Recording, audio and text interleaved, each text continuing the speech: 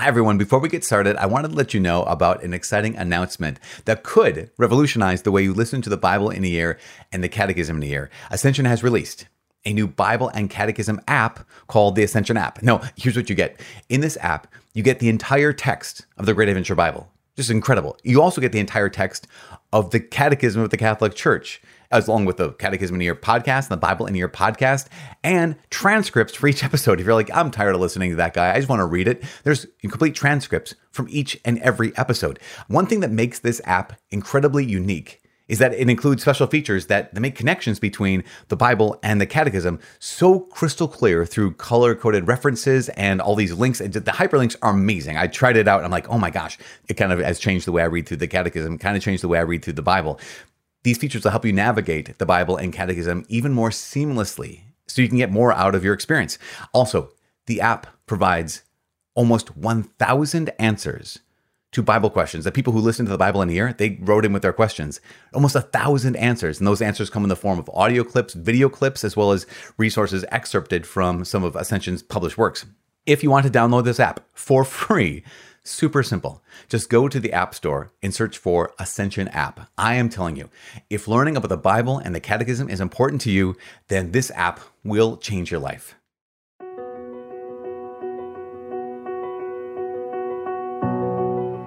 Hi, my name is Father Mike Schmitz, and you're listening to the Catechism in a Year podcast, where we encounter God's plan of sheer goodness for us, revealed in Scripture and passed down through the tradition of the Catholic faith.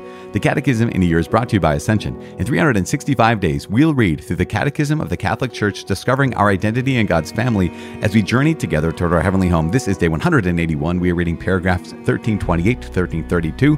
As always, I'm using the Ascension edition of the Catechism, which includes the Foundations of Faith approach that you can follow along with any recent version of the Catechism of the Catholic Church. You can also download your own Catechism in a Year reading plan by visiting ascensionpress.com/CIY. And lastly, you can click follow or subscribe in your podcast app for daily updates and daily notifications. Today is day 180, and we are continuing to read about the Eucharist. So yesterday we talked about how just the introduction, right? This Holy Eucharist completes Christian initiation. We talked about that it's the source and summit of the Christian life. Today, we're just talking about what is this sacrament called, because the sacrament has a bunch of different names. You call it the Mass, call it the Eucharist, but there's so many things. Every one of the names that we call the Eucharist reveals something distinct about it. It says there, each name evokes certain aspects of what the Eucharist really is and what the Eucharist does. And so when it comes to God, names are never merely names. Names always mean something. And so that's so important. Your name means something. And what we call the Eucharist, the holy sacrifice of the Mass, the breaking of the bread, all these, they mean something. And they invite us into a deeper aspect of what it is to participate more and more fully, to enter more and more deeply into the reality of the Eucharist. So in order to prepare our hearts for this, our minds, let's open up ourselves to prayer, open up ourselves to the Holy Spirit. In the name of Jesus, we pray. Father in heaven, thank you. Father, you have revealed your name to us. You've revealed the name of your Son, Jesus Christ, our Lord, to us. And you've revealed the different ways in which we are called to consider the Eucharist. Lord God, when we begin to think that we know you, it's pretty clear that we only know something of you. Help us to know your heart in the depths. Help us to know your heart as well as we know anyone's heart. Help us to know you even better than we know anyone. As you continue to reveal yourself to us in your sacraments, in your Scripture, here in the Eucharist, we ask that you please deepen our love for you, not just our knowledge. Broaden our love for you, not just what we know. And help us to allow you and your grace to transform our lives into living reflections of you, so that we can be walking tabernacles, so that we can be walking witnesses, apostles sent forth because you have made us your children in baptism. You have strengthened us with confirmation, and you feed us and you make us into yourself in this unique and mysterious way in the Holy Eucharist. Lord God, may you be praised and glorified. Hear our prayer, now and forever. In Jesus' name we pray. Amen. In the name of the Father, and of the Son, and of the Holy Spirit. Amen. It is day 181. We are reading paragraphs 1328 to 1332. What is this sacrament called? The inexhaustible richness of this sacrament is expressed in the different names we give it. Each name evokes certain aspects of it. It is called Eucharist because it is an action of thanksgiving to God. The Greek words Eucharistein and eulogein recall the Jewish blessings that proclaim, especially during a meal, God's works, creation, redemption, and sanctification. The Lord's Supper, because of its connection with the supper which the Lord took with his disciples on the eve of his passion, and because it anticipates the wedding feast of the Lamb in the heavenly Jerusalem. The breaking of bread, because Jesus used this rite, part of a Jewish meal, when as master of the table he blessed and distributed the bread, above all at the Last Supper. It is by this action that his disciples will recognize him after his resurrection, and it is this expression that the first Christians will use to designate their Eucharistic assemblies. By doing so, they signified that all who eat the one broken bread, Christ, enter into communion with him and form but one body in him.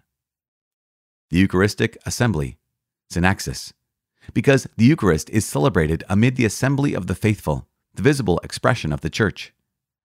The memorial of the Lord's passion and resurrection. The Holy Sacrifice, because it makes present the one sacrifice of Christ the Savior and includes the Church's offering. The terms Holy Sacrifice of the Mass, Sacrifice of Praise, Spiritual Sacrifice, Pure and Holy Sacrifice are also used, since it completes and surpasses all the sacrifices of the Old Covenant. The Holy and Divine Liturgy, because the Church's whole liturgy finds its center and most intense expression in the celebration of this sacrament. In the same sense, we also call its celebration the Sacred Mysteries. We speak of the Most Blessed Sacrament because it is the sacrament of sacraments. The Eucharistic species reserved in the tabernacle are designated by this same name. Holy Communion, because by this sacrament we unite ourselves to Christ, who makes us sharers in his body and blood to form a single body. We also call it the holy things, ta hagia, sancta. The first meaning of the phrase communion of saints in the Apostles' Creed, the bread of angels, bread from heaven, medicine of immortality, viaticum. Holy Mass, Missa, because the liturgy in which the mystery of salvation is accomplished concludes with the sending forth, missio, of the faithful, so that they may fulfill God's will in their daily lives. Okay, there we are, paragraphs 1328 to 1332, these incredible names. These names might be all familiar with you. You might think, oh, I know every one of these. I use every one of these names to talk about the Eucharist. The first one is Eucharist. What is Eucharist? Well, it comes from the Greek word Eucharistein, right? So it is thanksgiving. The Hebrew word, todah, is thanksgiving. If you're in Israel and you're speaking Hebrew to somebody, or they're speaking Hebrew to you, and you want to say thank you, say todah. Back in the Old Testament, remember there were many different kinds of sacrifices. There were sacrifices of atonement, sacrifices of petition, sacrifices of thanksgiving, many different kinds of sacrifices. The rabbis at one point, they had said that in the age of the Messiah, all sacrifices will cease except for one. The only sacrifice that would remain in the age of the Messiah, according to the rabbis, was the Todah sacrifice, the Eucharistic sacrifice, which I think is remarkable because here are those rabbis speaking in some prophetic way. Because here you realize all other sacrifices have ended, right? The temple was destroyed in the year 70 AD. And so since then, there has been no temple. Since then, there has been no sacrifice except for the one great sacrifice of the Son to the Father in the power of the Holy Spirit, the sacrifice of the Eucharist, just like the rabbis had taught. The one sacrifice that remains in the age of the Messiah is the Todah, the Eucharistic sacrifice. So we call it Eucharist. We also call it the Lord's Supper, which makes sense because here we are. Jesus established this at the Lord's Supper. The breaking of the bread. During the Easter season, you will hear this a lot, especially because we read a lot from the Acts of the Apostles. And so you have the resurrection appearance of Jesus, is at the end of Luke's Gospel, the resurrection appearance of Jesus on the road to Emmaus to the two disciples, right? Cleopas, and I think it's Mrs. Cleopas, but that's up for debate. Anyways, the two people, they're walking from Jerusalem to Emmaus. Jesus shows up, talks with them, gives them a good Bible study. And then it says they recognized him in the breaking of the bread. The church has always interpreted that as Eucharist because even Acts chapter 2, verse 24, it says the disciples devoted themselves to the apostles' teaching, to the communal life, to the breaking of bread, and to the prayers. And again, going back to this, breaking of bread doesn't just mean they ate meals together. It's code essentially for the Eucharist. It's code for the Mass. And so that's going to be there. The Eucharistic Assembly, right? Because we don't just do this on our own. It's called the Eucharistic Assembly because we gather together. And it's the whole church that offers up the Eucharist. It is the memorial of the Lord's passion and resurrection. Remember, we talked about the word anamnesis, memory, that when we remember what Jesus has done, we're not simply recalling something, but we're actually there once again. So it is the memorial of the Lord's passion and resurrection. But coming on to the next couple terms, the last one we talked about, 1332, Holy Mass or Missa, it comes from the end of the old rite of Mass. Well, any Latin rite of Mass, or ite missa est, which is, essentially go forth, right? So sending forth is missio. So they called it the Mass because it was where you would be sent forth. And that's so true, right? We get filled with the Holy Spirit. We get filled with Jesus Christ, body, blood, soul, and divinity. And then we're sent out into the world to do what? Well, to bring that body, blood, soul, and divinity, to bring that Holy Spirit to the world. We're sent forth by the Mass. But in 1330, there is a unique term for the Lord's Supper, the unique term for the Eucharist, and it is the holy sacrifice, or the holy sacrifice of the Mass. A sacrifice of praise, spiritual sacrifice, pure and holy sacrifice that was also used. What that is, remember we talked about the Todah sacrifice, right? That's still offered. At the heart of everything, the Eucharist is the sacrifice of the Son to the Father in the power of the Holy Spirit. We said this yesterday, that out of all sacraments, the Eucharist is unique because it is Jesus. It's not simply an action of Jesus. 100%, totally true. At the same time, the Eucharist is an action. It is also a verb. And it is the holy sacrifice of the Mass. It's the unbloody sacrifice of Jesus Christ to the Father in the power of the Holy Spirit. And it is that sacrifice of Jesus on Calvary. It is the sacrifice of Jesus on the cross. That's what it is. And so, yes, it's a noun. It's also a verb. And what is the verb? The verb is sacrifice. And that is so important for all of us because we recognize that here's the love of our God. And we get to join in this. I will say this so many times in the next number of days. The heart of religion is not merely the creed. Now, we've talked about the creed a lot, right? We had the first pillar. It took a long time to get through it because the creed is very important. And the heart of religion is not going to be the moral life, although we're going to talk about that after this.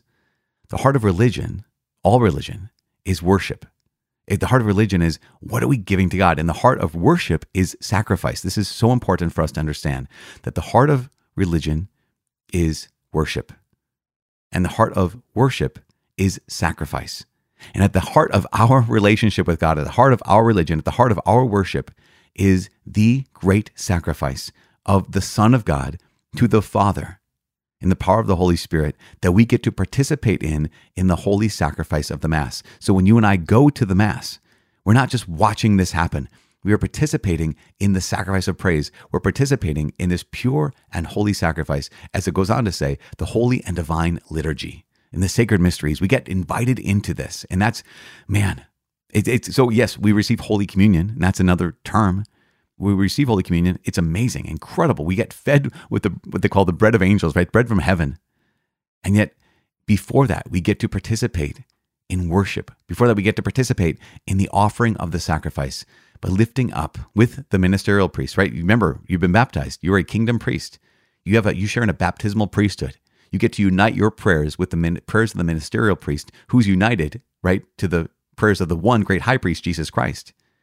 And so when you and I go to Mass, we are at the holy sacrifice of the Mass, offering up that great and eternal, once for all sacrifice that Jesus made on the cross. We participate in it in an unbloody way. And that's so incredible. You guys, you remember when I got kind of excited a couple days ago about confirmation, having the 5 effects of confirmation, all those things? This is going to be an entire section of I am so grateful. I'm so grateful to be able to be sharing this with you, walking through this section on the Eucharist and the next other sacraments, of course. But especially these days, it just highlights what an incredible gift it is for all of us to be able to be united like this, to be able to just press play and hear what God has in store for all of us. Oh man, I thank you so much for being a part of this journey, because it is remarkable to be able to hear how much God loves you. This is so much of it, right? We have all these names for the Eucharist. At the center of all of it, though, is the Eucharist is the love of the Father for you. The Eucharist is the love of God for you. So I hope that we just receive that love today. I am praying for that for you. Please pray for that for me. My name is Father Mike. I cannot wait to see you tomorrow. God bless.